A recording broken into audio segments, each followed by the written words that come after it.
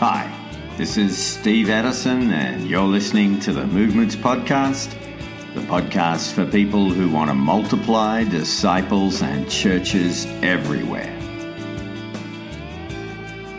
This is the third and final interview with Josh Howard about Acts and the Movement of God, my latest book. We'll talk about the spiritual battle and how one church in Jerusalem became a multiplying movement of disciples and churches.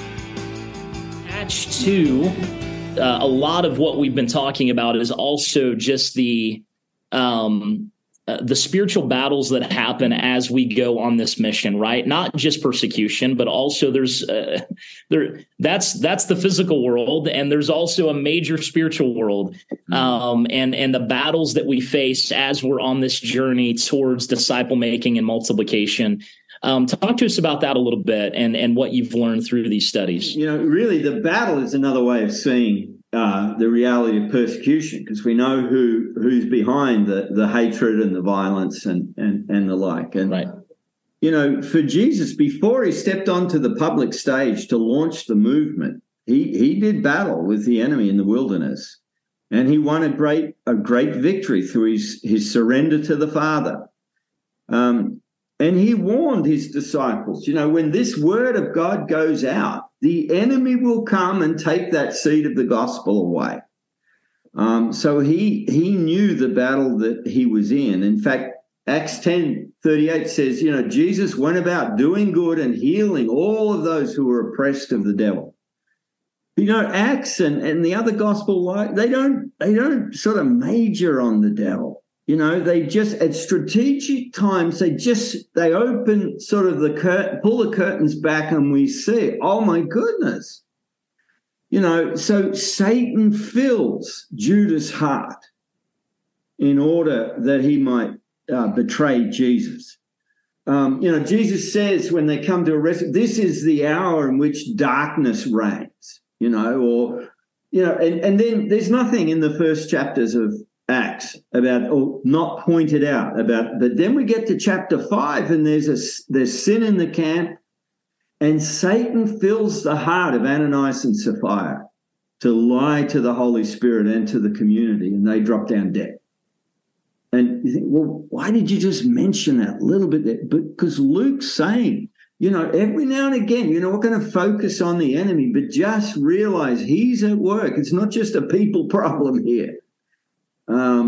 This reality, you know, I think of Paul's the storms that he's encountering just remind me of the storm that Jesus stilled on Lake Galilee. That there's a demonic side that wants to bring destruction, and yet Jesus stands up with authority and calms the storm. Jesus appears to Paul on that boat and rescues him off that sinking ship. So the reality of this, the enemy's work is the underlying theme of the book of Acts. But that's not where the focus is. The focus is on this living word of God setting the captives free. So when Paul gets his commission, the Lord Jesus said, you're going to release people from the dominion of darkness. You're going to turn them from Satan to God. Again, just a little phrase. He doesn't, you know, expand that out. But the word's going out in the power of the Holy Spirit, and the core missionary task is being fulfilled as we see disciples and churches to the glory of God in every place and amongst every people. That's true spiritual warfare. That's how the victory is won. It's won in the wilderness, surrender to the Father. It's won in the obedience to proclaim the gospel in the power of the Holy Spirit, setting the captives free. And then what greater win for the kingdom of God is now we hear in Ephesus or Thessalonica or Corinth or wherever it might be, we have communities of believers that are reaching out in depth to this whole region. So that's the battle. There's no preoccupation with the devil, you know. But every now and again, Luke shows us the reality of the spiritual battle. And I'm thinking of Terry and Amy Ruff. They're in northern Uganda. And they're, ultimately that ministry there led to multiple streams of disciples and churches that were reproducing. And it's overflowed into other parts of Southern Africa. And so I did the interview with them, and we heard all the incredible stories. And then we shut down the interview. Just at the end, I'm saying, you guys are amazing. I was really moved by their story. Oh, and they said, but it's not always like that, Steve. And I said, what do you mean? And I turned the recording button back on, and we recorded another 10 or 15 minutes. And they told me about their wilderness times. Amy's battle with cancer back in the States with Terry having to commute back and forth and continue the work. And she was back there, I think, for a year or so. The home invasions by violent men seeking to rob them. On one occasion, Amy was alone and she was held at knife point. And then they told me that the greatest battle of all, when two key leaders, just months apart, fell into moral sexual sin and went away from the Lord. Now, both of them were ultimately, after a long process, were restored. But, I just listened for that 15 minutes or so, and you've got juxtapose the wilderness victory, because they kept, as they told me the battles they fought, Terry just keeps saying, but we couldn't give up. So much was at stake. So much was at stake. And they kept persisting. And the fruit of that now are multiplying movements of disciples and churches throughout Uganda and Southern Africa. So it's important to realize sometimes we're fighting the battle on the front line, and sometimes we're in the hospital bed, or we're dealing with family issues or financial strain, or we've just lost our job or whatever. That's as much. Jesus' victory in the wilderness precedes his public victory over the enemy. And he ultimately, that victory in the wilderness leads to the victory of the cross and the resurrection. And there's that same pattern in his disciples throughout the book of Acts. Steve, we're almost out of time, brother, but I'd love, if we can, to hit one more final topic. This whole idea of the entire story of the book of Acts, starting where we started today with church. What is this topic of church? But God using church to lead to a movement of the Holy Spirit, to lead to a movement of multiplication. That day of Pentecost, or that account in chapter 2, ends with the church in Jerusalem and its life together. And we might think, well, Peter, your job now is to be the senior pastor and, build the auditorium. Except this is a movement. And the one church in Jerusalem is really the parent, the mother of every church that's come out of that one church. And that's why Luke gives us so much detail, compressed detail about that church in Jerusalem, because that's what gets reproduced. And as we go through Acts, we keep hearing, oh, there's a church here, there's a church here, there are disciples here, there's, they're everywhere. Well, how did they get started? Well, we're not going to tell you, says Luke. I'm not going to tell you. We know some of those churches that Paul visits towards, the end of his life and ministry and celebrate. He started them by persecuting the believers in Jerusalem, and they got scattered. And you get to chapter 21 in Acts, and he's visiting all these disciples who are the fruit of his persecution ministry. But what we're seeing is the life in this movement of God is the overflow of the life of this first church in Jerusalem. So it's the model to every other church. If you have a part of a small church or a large church, whatever, have a look through the first half of Acts about this church in Jerusalem. Say, how can we do that today? because it's continually giving away its people, giving away. Sometimes it doesn't choose. It's just persecution. They're gone. But now, Philip's in Samaria. Now we've got multiplying disciples and churches in Samaria. He's off in the desert, on the desert road to Gaza. And now the gospel's going to the region of Ethiopia. Or, how did those believers get up into Damascus when Paul is chasing them? Because they've fled the persecution. And there's a church in Damascus. It's the overflow of the life of this one church in Jerusalem. So from day one, with all of these Jews converted, and they're from the diaspora, the dispersion, some from hundreds or thousands of miles away, well, some of them returned home with the gospel and made disciples and planted churches. And so what we see is not just the one church in Jerusalem, but this church, which was many churches throughout the city, overflowing to Judea, to Galilee, to Samaria, to the ends of the earth. There's 46 people we can trace throughout the New Testament who got their start in the Church of Jerusalem.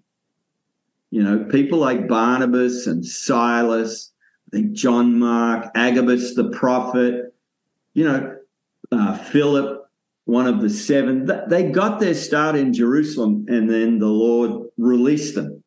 So this is a church continually giving themselves away. That's so good. Here's the surprise. At the end of his life and ministry, Jesus prophesied the destruction of Jerusalem. The church in Jerusalem is a one-generation church.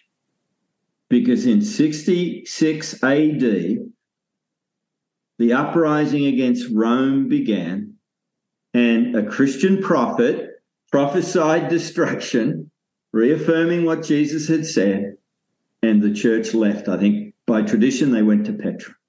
Now, there are other churches through the ages in Jerusalem, but this church that was planted at Pentecost lasted 30 years. It gave its life away and became a multiplying movement. Imagine if Peter had stayed and built the auditorium and the ministry center, and only to find within one generation the whole thing is gone. The whole of Jerusalem was gone by 70 AD. So it's a reminder that every church is called to be a part of this great movement of God, from Jerusalem to the ends of the earth, from where you are to the ends of the earth. And I'm thinking of our good friends Troy and Rachel Cooper, their 7 kids. A few years ago, they arrived in Los Angeles, and they did what they did. They went out and they're training in evangelism and discipleship, and they're helping people get into the harvest. And around the life of their family, they're forming a church with new disciples. Some had come to know Christ down the skate park, or friends of friends, or parents of friends, whatever. And, so they formed what they call movement church in their home. And then COVID hit. Troy and the team from that church heard that there were spontaneous worship experiences being organized on the beaches of Southern California. And thousands of people were turning up. And so they went down and discovered, people were turning and believing at these worship events. They were all outdoors. They'd been shaken up by COVID. And they started baptizing new disciples. And there was Shane, who'd brought a couple of friends. Shane was a new believer just the year or so before, and he brought 2 friends, and those 2 friends, 2 girls, turned and believed, and Troy and the team baptized them. And then they just said, "Hey, what's next? We'd like to walk with you in your discipleship." And they thought, "What's that?" And so that night they just met up, and they started going through the basics of discipleship. and casting vision to Shane and his friends, what would it take to reach your community? Do you think your community, your friends and family needs what Jesus has done for you? And they said, yes. And it's sort of college, it's vacation for college students. And so Troy and the team dropped everything, cleared the schedule, and met every single day with these 3 young people, teaching them how to be disciples in community together.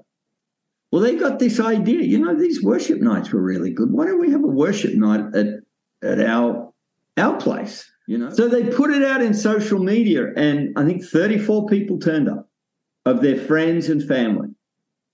And they just worship the Lord together. These are new disciples leading this. And then at the end of the night, they just watched what Troy and the team had done. They gave a challenge for people to turn and believe. And 4 people turned to Christ, and they baptized them in the swimming pool. Oh, my goodness, who's going to disciple them?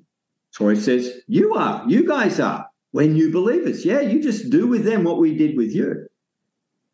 And as a result of that, Zeal Church was planted. Shane, I just talked to him the other day. He still leads it a year later. It's 30 or 40 people, mostly new believers. And they've planted a church on a university campus. And Troy sort of looked back over the last few years since I've been in LA, and in that Southern California area, they've seen about 36 churches planted, and some of them are 3rd and 4th generation. Now, you might look at that, just 30 or 40 meeting in this house, smaller in that house, but these are new believers. These are new disciples. And that's what it takes. That's what it takes to be a Jerusalem church. You don't have to be a mega church, but you can be a mega church and do this. All you need to do, and this is how you apply it, you say, okay, where are our children, the new disciples who've come to know Christ? Where are our grandchildren? The people, that's Zeal Church, and the grandchildren is the church they plant. And where are our great-grandchildren? And are we raising up disciples who know how to make disciples and form community and who are multiplying? You just make that true north, whatever size or stage you're at. And you'll discover that what it means to be the church in Jerusalem and birth a movement of God. Yeah. Hey guys, listen, if you enjoyed the podcast today, honestly, what we talked about has just been snippets from Steve's new book. It's called Acts and the Movement of God, From Jerusalem to the Ends of the Earth. Listen, we want you to go and grab this as soon as possible. It is so powerful and so good. And Steve dives into all the topics we discussed even deeper and many that we didn't. And so if you want to find out how to get your copy, please go to movements.net and grab it as quick as you can. It's out now. We know that you'll be blessed by it. We know that the Spirit is going to use it in a powerful way. Please tell your friends and get it as quick as you can. It's been an honor to be with you today, guys, and we hope you have a blessed day. Visit movements.net to find out how you can get your copy of Acts and the Movement of God, From Jerusalem to the Ends of the Earth. Thanks for listening.